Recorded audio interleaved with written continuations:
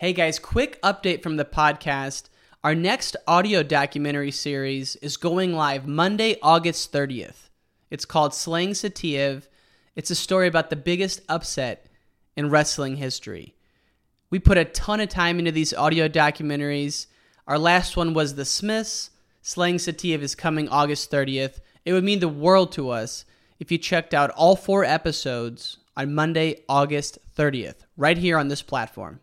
Typically, like international wrestling, takes a lot of grip strength. So, I feel like all wrestling does really, but it seems like the foreigners climb ropes a little bit more. I know Ravi was over there. The Indian team was there training, and I know on his off day he did 50 ropes.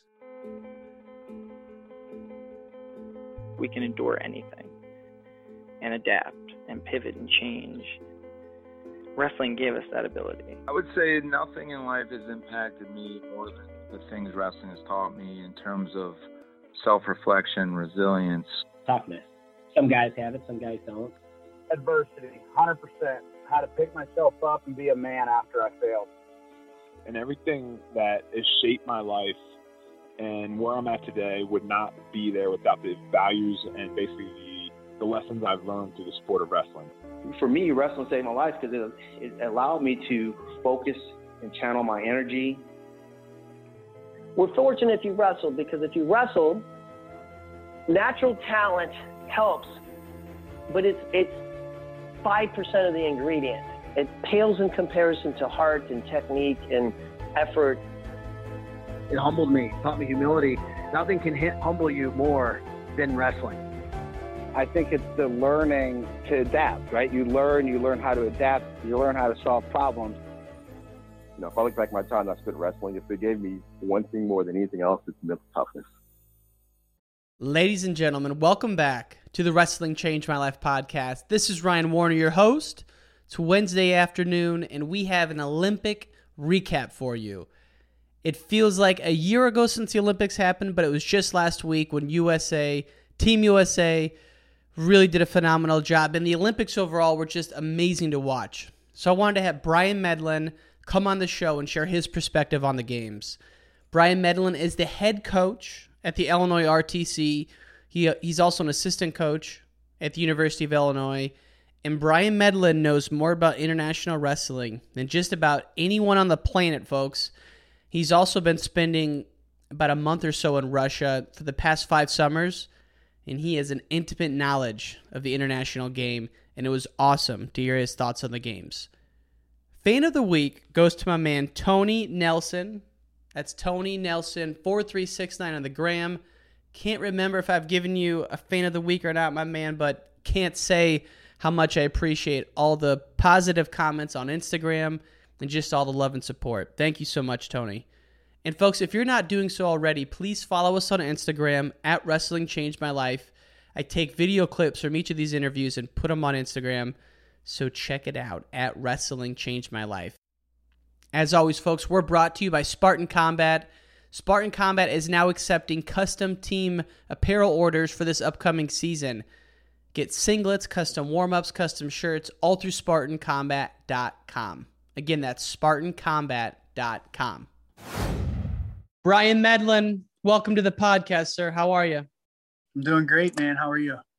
I'm awesome. I'm a little post-Olympic bluesy right now, but we're coming through. It was such an awesome weekend, or week, I should say.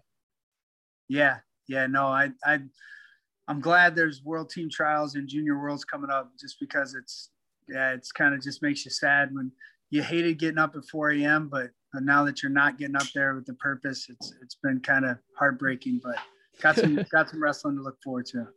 Yeah. And did your son watch the Olympics with you? Was he getting up at 4?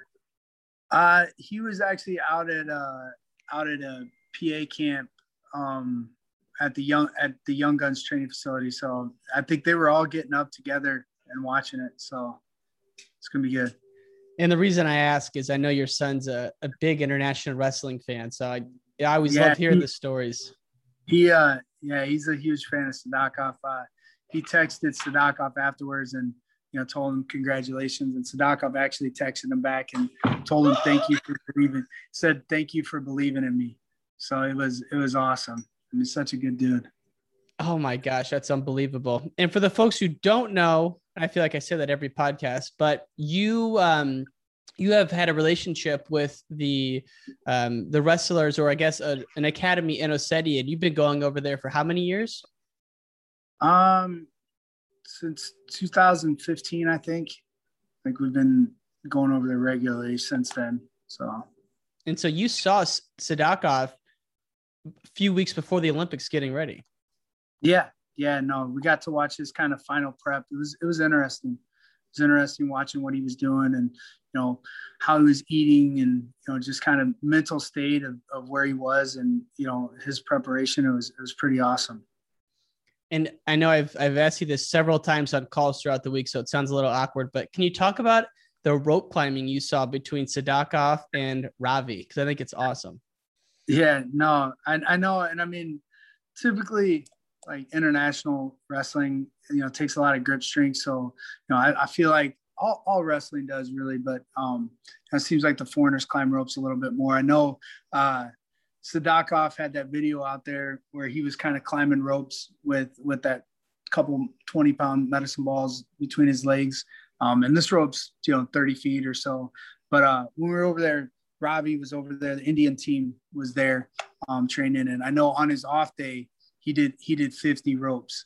It was just kind of crazy watching him do it because it looked like he wasn't even exercising. Like it looked so effortless the way his body moved up and down it. It was just kind of crazy. But watching those guys wrestle, I mean, both of them, looking back to their Olympic matches, when they got to legs, they sucked legs in. It wasn't. They had quick finishes. Their finish percentage was a lot higher. So I think there is something to the old rope climbs. But it's just interesting to see different training mentalities, and they don't necessarily get in a weight room, but how strong they are grip wise. I think that rope has a lot to do with it. And when you're seeing this happen, they're not using legs, if any, right? No legs. Yeah, no legs. They make fun of you if you use your legs. They climb up and down without using their legs. And like I said, they would do, like Ravi did his 50 in sets of like 3 to 5, like right around there. He would do 3 and get down and kind of shake his arms out, walk around, talk, and then just jump right back on. I mean, it was the craziest thing, just watching these guys. And, I know we've got a lot of coaches in America that believe in ropes that really cemented it for me. So a lot of jump roping too, from what I'm hearing. Yeah. And basic stuff. I mean, you don't need a lot of equipment to get strong and have good footwork, right. Get simple. And you have, a real eye for the international scene. You watch insane amount of wrestling. I can't even fathom how much you watch. So I love talking Olympic recap with you because you're obviously watching the Team USA matches, but you were also cueing me into a few matches that you said, hey, these are going to be awesome. So excited to get into it with you. Let's just start with 74 kg. It's always one of the premier weight classes in terms of competitiveness and guys coming in. This weight class was one where everyone was chalking up Dake as a guaranteed gold against Sadakov in the finals. Of course, we didn't know where Dake was going to fall because of the seeds, but a lot of people thought it was down to Sadakov and Dake. What are your thoughts looking at this weight class now, a few days removed? Yeah, no, I mean, the cool thing, and I really do like the blind draw a little bit, just because it adds such an excitement to the first few rounds. And you looked at the bracket as a whole, and you just, you had Sadakov there at the bottom, just kind of looming by himself, and then you had all those sharks up at the top. It was pretty awesome.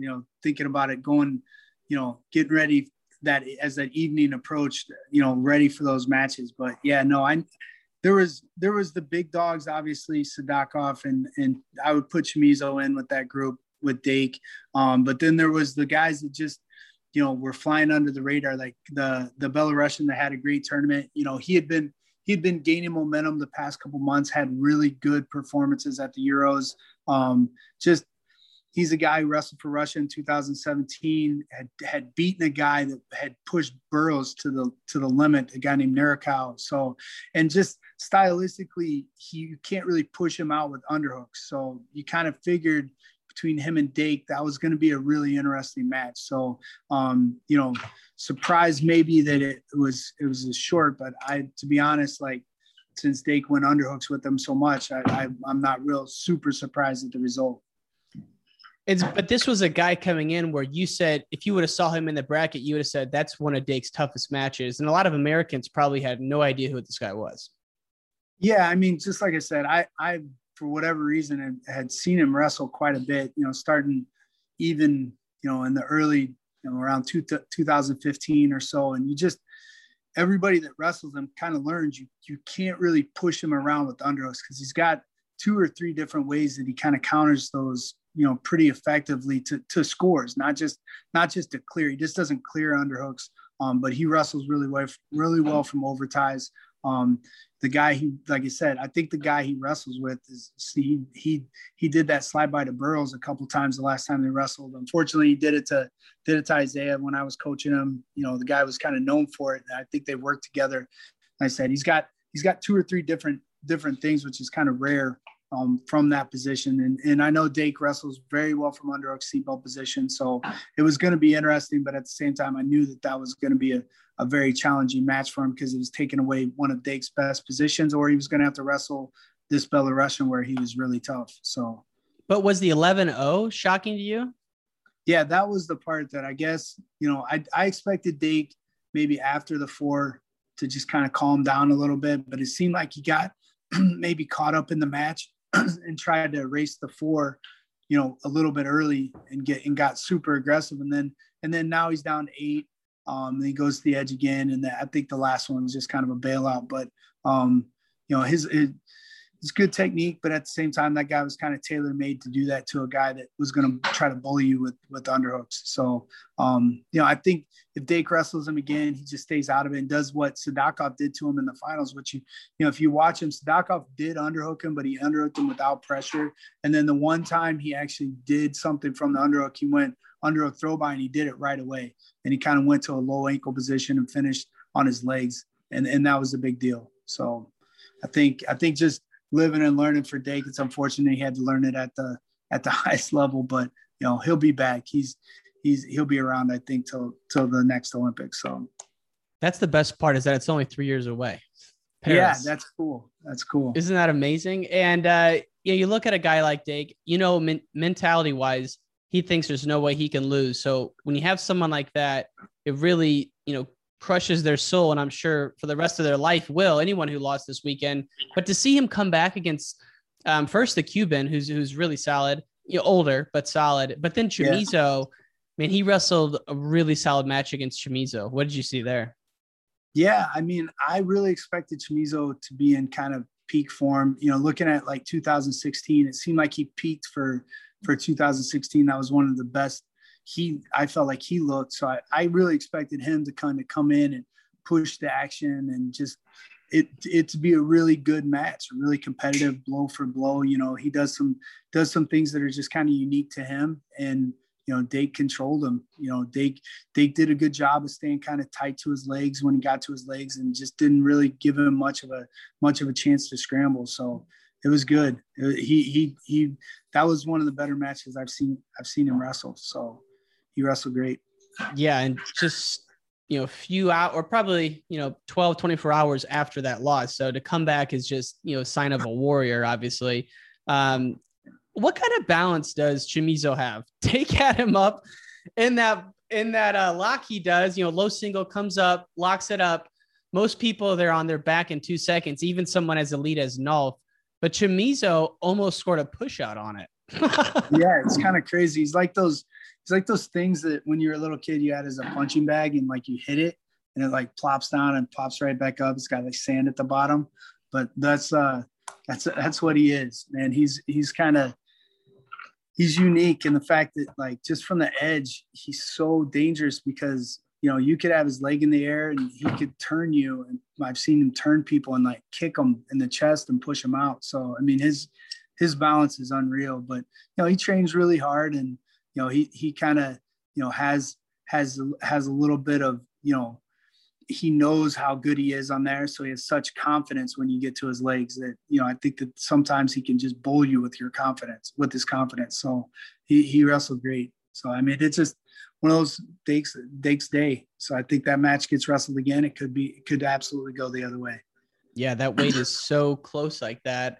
And, you got to pause and just respect what Cuba's done.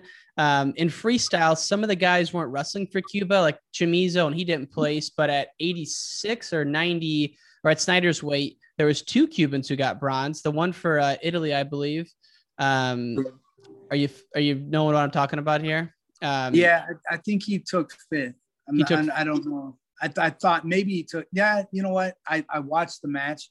It was leading up to Snyder's match, and I had a bunch to do. So I knew I didn't want to miss Snyder's match. So I think the Italian Cuban did get bronze. He won at the very, he won at the very end. I think he was losing the match and then kind of came back at the end. But they have a system down there, man. It's something super special where, the guys that wrestle there, they have this belief in themselves, and looking at the Greco program together with their freestyle program, they're one of the best overall wrestling countries in the world. I mean, and with their population, it's just so rare, to see. I mean, I don't know how many people Havana has in it, but I can't think that it's bigger than Chicago or a place like this. But just to see so many great wrestlers come from the same area, and and they start to branch out and go to defect to Italy, and it's good to have more good wrestlers in the bracket, in my opinion. I like it when our better guys will, like Amin got to wrestle for his country, and I like that stuff, Mitchik, and I think the more the brackets can get better, the better. So, I mean, you got the Russian, the Dagestani that wrestled Dake, that's, I think it's good that he's in the bracket. It's good for wrestling because you want to see the best people win. In order to do that, all of the best people need to be in the bracket. So, yeah. And I just think we talk about Russia a lot, and rightly so, and mostly Dagestan and Ossetia, but man, let's give some love to Cuba because they're getting it done, and they're like the size of maybe like Tennessee or Ohio. And I know you're a Greco fiend, and on the Greco side, after day one, they were looking really good, and they still ended out pretty solid. I mean, it's unbelievable what they can do. What do you attribute it to down there? Are there Soviets coming over and teaching them, or what? No, I mean, I think it's just the culture.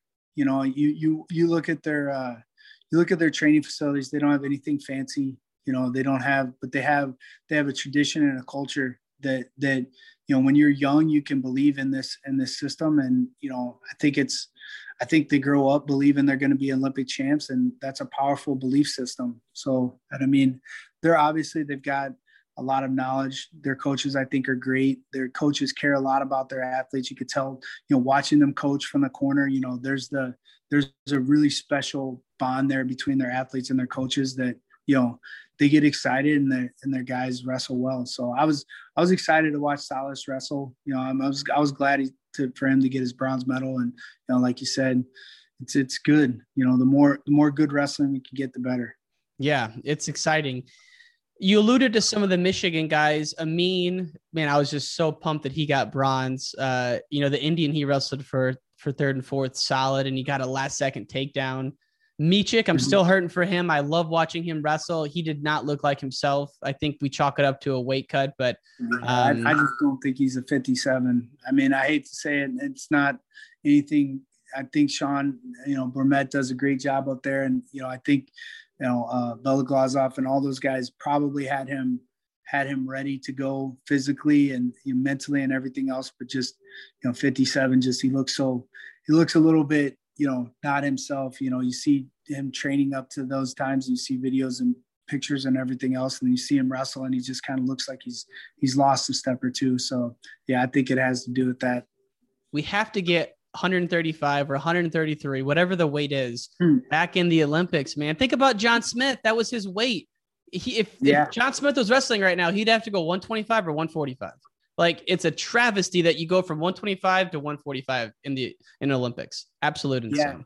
Yeah. And the guy that it hurts the most is this Azerbaijani Haji Aliyev, who's a natural 60 kilo, wins the world every time he wrestles 60 kilos. but he's been forced in Rio down to 57, which, wasn't ideal for him. And then up to 65 for obviously for Tokyo. But, that guy at 61, no one touches him. I mean, he wrestles lights out and beats all comers. So yeah, no, it's crazy to think what wrestlers were missing out on, the greatness of them, just because they're forced into either a weight class that doesn't work for them, or, into a guy that they can't beat from their own country that's just bigger than them. So yeah, I agree. We need those weight classes back. And especially, I'm a lightweight guy. Just knowing how big of a jump it is at the lighter weights to go from 57 to 65 is really criminal. And Haji could have been a 2-time Olympic champ this year, and won every world in between if they had that weight, and they had it in 2016, right? He would have, let's say they had it in 2016, he likely would have won, ran through the worlds and won it again this year. But instead he takes a silver at 145. So yeah, man, let's hit on that class before we hammer out the Americans. 65 kg, 145 and a half, or 145, correct me there. But that is, I got to think, the deepest weight class in the tournament. One of them, no American there, but in the finals, Otaguru, the hometown or the home country wrestler, gets it done. But his match over Rashidov, to me, was probably what sealed the deal there. I didn't get to watch that one. What happened in that scrap? Yeah, I mean, it was 3-2. I mean, it was close, competitive match. I mean, they're both very savvy. I think that Otaguro, it's just kind of his time. I felt like, watching him wrestle I think he won Worlds in 2018, I believe so. Watching him, kind of learn some hard lessons in 2019 that he was gonna come back and this was going to be his Olympics. So, I mean, no offense to Rashidov. Rashidov was wrestling great up to that point. In fact, you could say maybe he had the toughest draw of the tournament. He drew into the Armenian, first round, and took care of him. And a lot of people were saying maybe that Armenian was one of the Olympic favorites. I'm not sure of the betting odds or whatever it was, but I know there was a lot of talk. He had done well and won Euros and everything else and I think he won the World Cup, not the World Championships, but the World Cup tournament that they had at the end of 2020 that replaced the World Championships. So, and he was wrestling, at probably his peak, but it was just Ortaguro's time. Like, I felt like that was the case. It was his time to win. Even when Ortaguro got down, Liev scored, I think it was 2-2. Maybe Otaguro had scored earlier, and then Liev scored to break it into a tie, but have criteria. I just felt like there was 30 seconds left, and there was no doubt Otaguro was going to score again. So, and that's kind of what happened. So it was great. It was great. I think we're witnessing the beginning of somebody that's going to have a big impact on wrestling, I think. His shots are so crisp and so lightning quick. It's just a thing of beauty to watch. Yeah. Yeah, no, he's very technical, and it just seems like when he wants to score, he scores. Whether he gets long on a shot a little bit sometimes, and he's able to just quickly pull his legs in and get his hips underneath him in the center of his body and start to get pressure in. But his finish rate is very high when he gets his hands locked, and just he's dynamic and can score from a bunch of different positions. And yeah, he's fun to watch for sure. Love his style. And I saw his tweet today or on Instagram, something that U.S. hasn't had a medalist at that weight since Bill Zadick won in 2006. To me, that is just a stunning fact, because I think of that as like some of our best wrestlers, that weight class, the Metcalfs, the JOs, the Yannis, the Picos, and not a medalist since 2006. Yeah. And I think that has to do with just how competitive the weight class is. It isn't the caliber of wrestler we have had, because I feel like we've had a bunch of guys within that time frame that could have medaled. It's just saying how tough that tournament is at 65 kilos. I mean, or 66 or whatever it was, a few years ago. So yeah, no, I think it's pretty interesting, thinking about the guys that have beaten world champs at that level. You got a guy like Jordan Oliver who beat Chamizo. You got a guy like, Brett Metcalf who beat Kurban Aliyev. These guys have beaten the best in the world. It's just at the tournament, it's unforgiving how close all these guys are. And Yanni beating Bajrang as a college sophomore. I mean, geez, Yeah. it's like, it's so much fun there. And it's just going to continue. I mean, I just can't wait for the next big world event. I know that's coming up in 2 months for the seniors. I don't know how many of these guys will go, but it sounds like a lot of the wrestlers from the Olympics will be competing at the World Championships in 2 months from now. Yeah. And I think you said, you know, Yanni's right there with the best in the world. You know, I think he was a little bit young, and just kind of experienced a little bit at the Olympic trials is kind of what Ortiguero learned at the 2019 Worlds. You know, he needed that Olympic trials, and I think he's going to be special moving on. So I'm excited to watch him compete at the trials, and, you know, hopefully if he makes the World Championships, it'll be tough. It'll be tough there. So we'll see. We'll see. Yeah. I know he was at Tokyo. Yanni was his Dake's workout partner. So to see all the drama unfold firsthand in the warm-up area, got to have a major impact on him and his future development. So can't wait to see what's in the future at 65 for the U.S.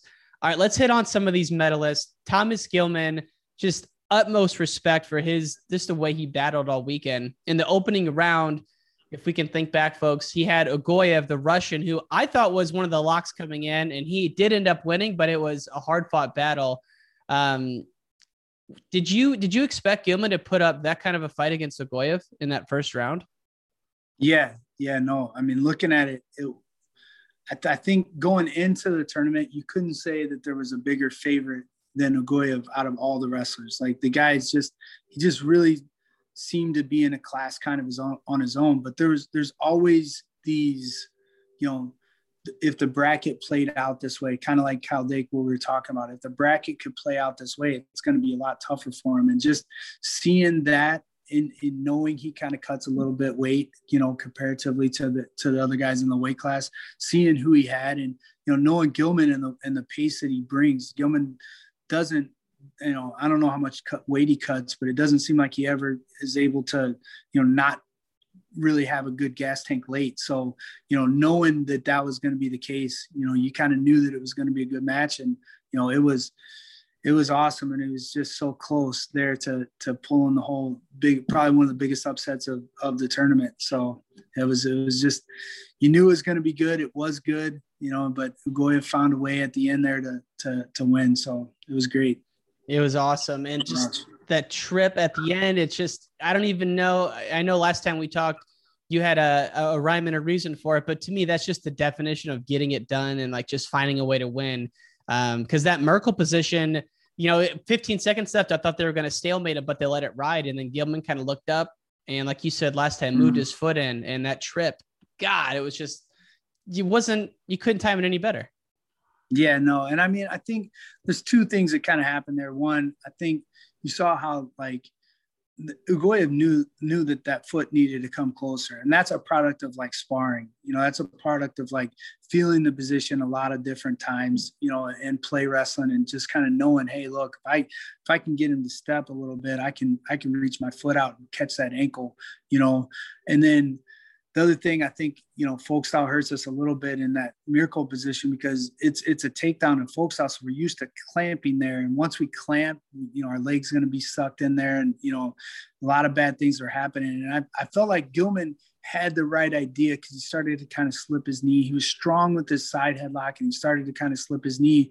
And then the second he looked at the clock, it was like he went into full clamp down mode, and he wasn't improving his position at all. And you just saw that left foot of his start to kind of pull in. And then once it got close enough, you know, Ugoyev recognized it and scored right away. So it was unfortunate. And I'm sure, you know, I couldn't imagine I'm sure the bronze medal helped Gilman sleep that night, but, you know, or the next day, I guess. But, you know, I'm sure he's going to think about that look a few times when he peeked at the clock. Yeah, no doubt. And, you know, I was really looking forward to his match with the Uzbek. Can't think of his name right now. Young guy, though, really wrestled Ugoyev well too. And I mean, that's another guy. Ugoyev had to pull it out against him. I thought, you know, and that's a product of that bracket. And a lot of people don't think about it. When you're on the top, you have, like, let's say you're the number one seed, you have 7 matches between the next time you wrestle. But if you're on the bottom, you actually only have 3 matches because you're coming, they roll right into that quarterfinal round and you just have the 3 quarterfinals above you and then you're going again.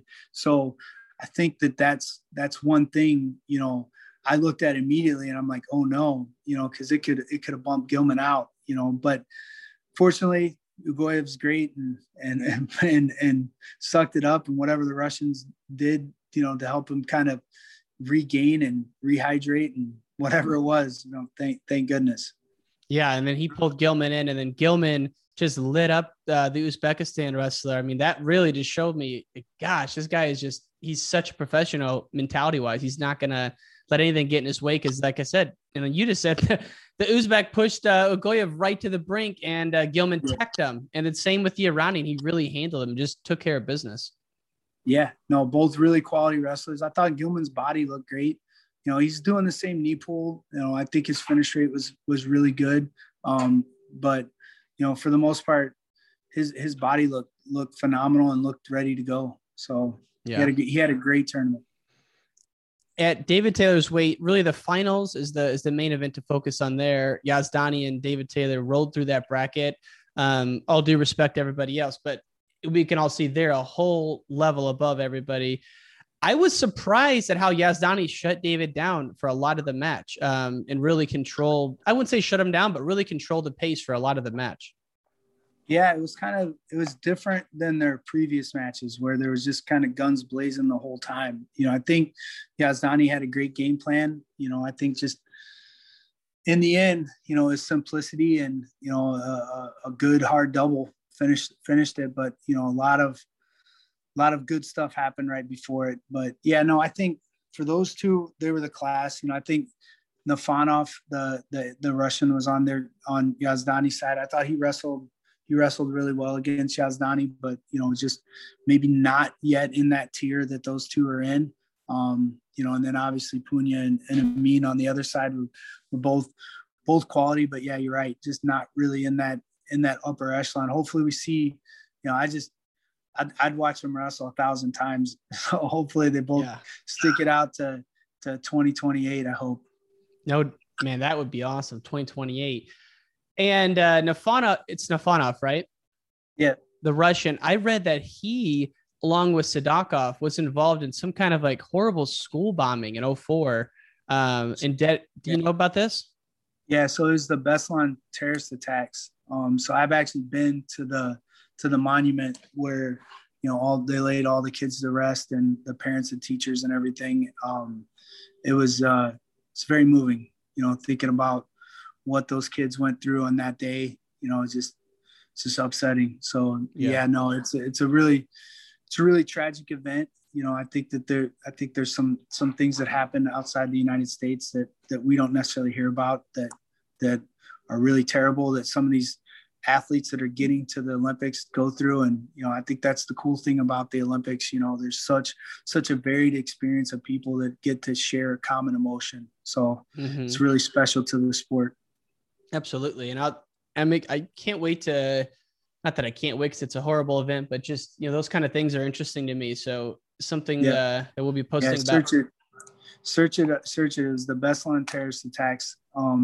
You know, it's a group of people that came in and took over a school in essence, and you know, ended very poorly, and, you know, just heartbreaking, heart-wrenching to think about. You know, just, you know, you hear about, I can't remember, I don't want to say the number of kids that were killed, but there was a ton, you know, and just hearing that number, and you don't really think about it till you're standing there and you're looking across this giant graveyard that's all just these children, you know, and you just think, man, this is what 300 plus kids look like that just ended their lives that day, or, you know, people and everybody else that didn't get to breathe another breath after this. And, you know, it's just heart-wrenching to think about. And the kids that went through it, you know, what kind of gratitude do they live life with? You know, what kind of emotions did Sadakov feel, you know, when he won? So I you know, my heart goes out to him. Yeah, it's a unspeakable tragedy, and both of those guys went through it. which is, if you take a step back from the tragedy, even remarkable that 2 Olympic medalists go to the same elementary school is pretty stunning. That's just how deep this region is for wrestlers. It's amazing. Yeah. And there's the whole story, I was talking to Sadakov and asked him if it was true, if he walked 5 miles to practice every day. And he said, yeah. So, or not 5 miles. It was 6 kilometers. So it was a little over 3, just one way to practice. And I think about that story all the time when, thinking about his tournament and everything else, all the love and passion you have to have for the sport to walk that far every day and then practice and walk home. So, and it's cold out there, right? Yeah. It's definitely got some temperature. And so, folks, Coach Medlin here speaks Russian now and actually interviewed Sadakov. I don't know if it's posted on Rockfin yet. Is it the interview? Yeah. So it's on a computer that got broke. So I'm waiting for my laptop to get sent back to me. They're working on it. So hopefully the file got kept, because I did all the subtitles and everything else. So I was going to release it the week of the Olympics. That was my plan. And then my keyboard started to stop working and now they have to repair it. So hopefully I'll have it up in the next couple of weeks. Well, I can't wait to listen to it, because he's just the way he wrestles. And, even though it hurt seeing him beat JB, like the way he did it in the last seconds in 2018 and 2019, unbelievable. So yeah, he's a crowd favorite for sure. David Taylor, gets it done against Yazdani. Who doesn't love David Taylor? He's just, one of the faces of USA Wrestling. Up at the next weight class, the great one, Sadulayev, gets it done again. The only 2-time champ in freestyle that we had this year. Snyder looked really good the whole tournament. Were you surprised he wasn't hand fighting as much in the first period, or was that just Sadulayev's game plan? I was, really, to be honest. Like I was a little bit shocked at that.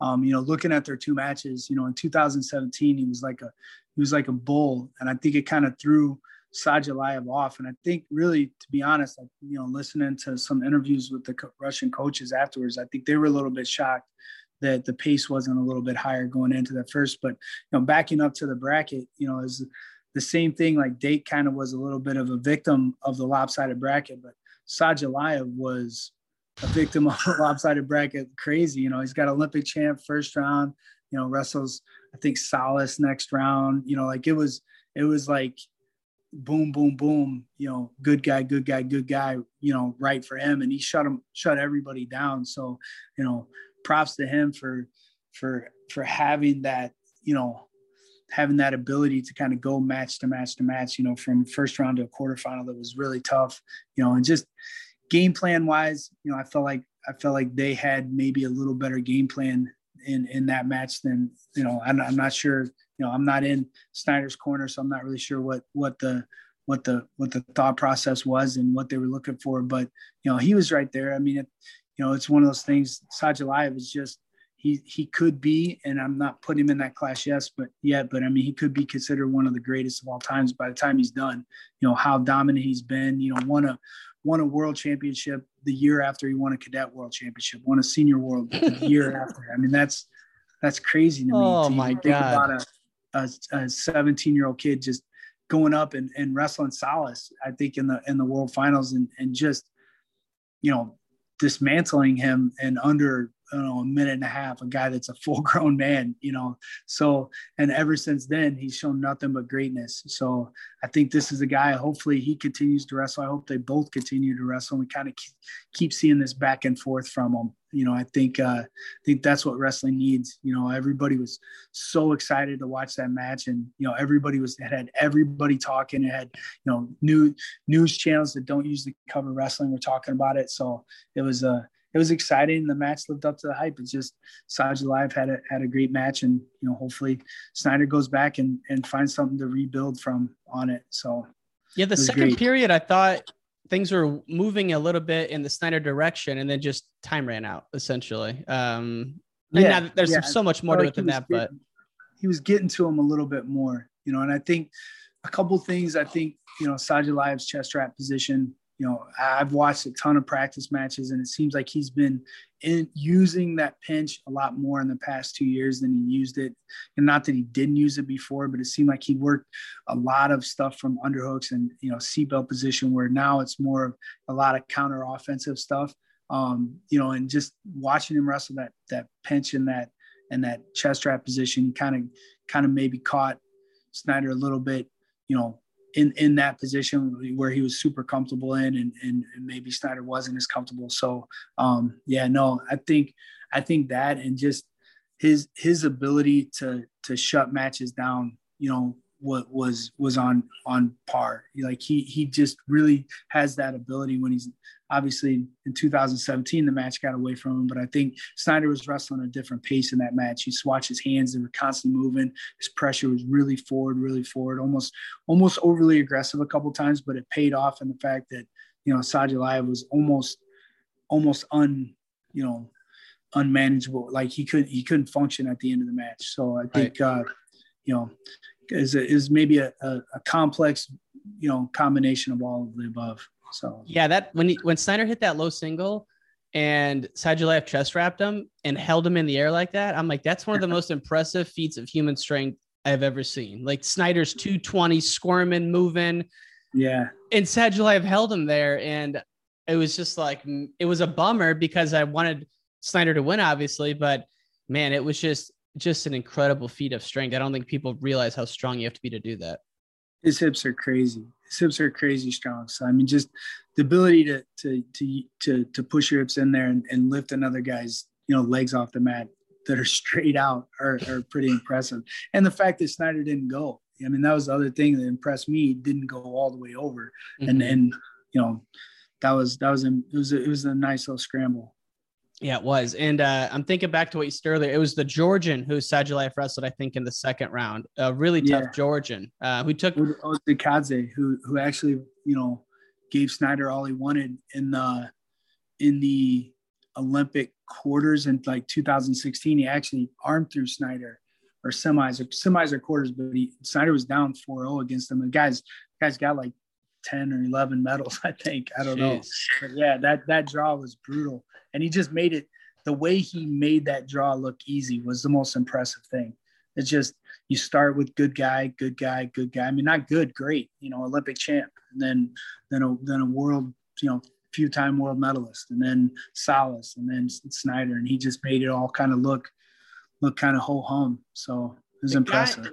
The guy who I was going crazy about coming into this tournament, Mohammedian, he didn't even get past the first round. Like that's a tough weight, Yeah. And I mean, that was that top four people. There was Sharifov, Ozdekadze, and Mohammedian, and they that is so ridiculous. Crazy. That could have been a semifinal in any world championships in the past, 15 years. And just, that was the top four.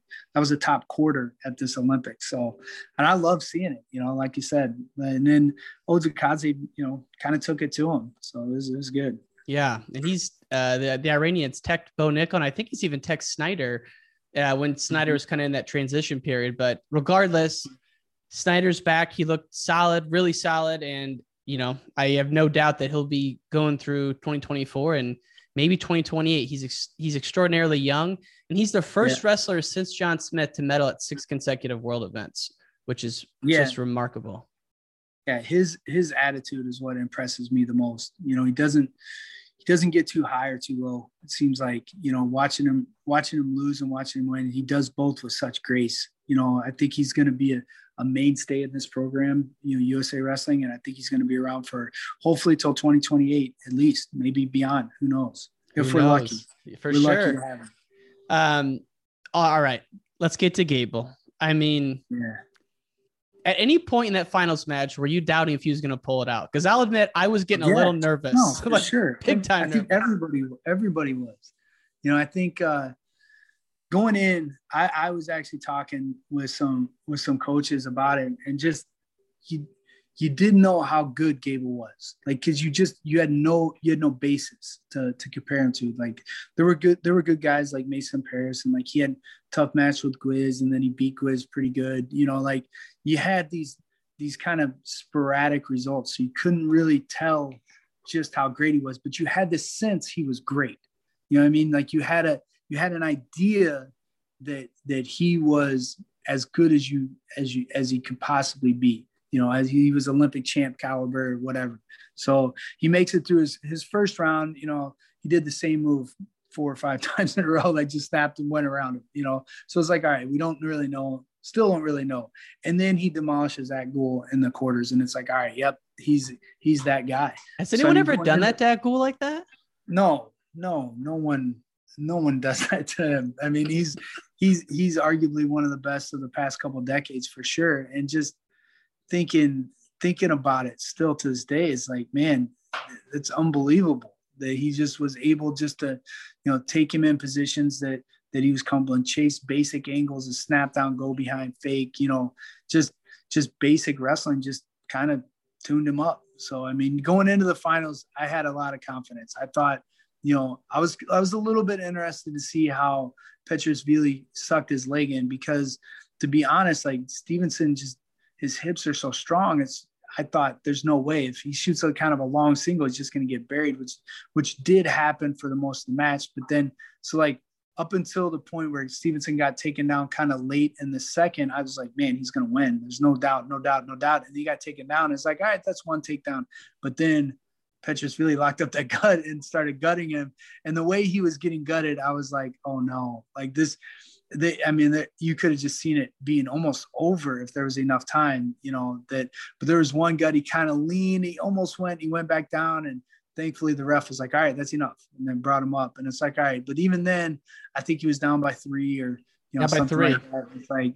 It's like, all right, you know, you did a good job. And he got the first takedown, and then he did the smartest thing that I've seen a young wrestler do. And, you know, he's got good coaches, and he's been around wrestling enough that he's heard people say this, that, you know, he's got nothing on top right now for these guys. So hopefully that's something he adds to his game. But as of right now, he doesn't have a gut. He doesn't have anything. So he just put his hands on him, took him down quickly, put his hands on him. Usually that's a little bit of warning.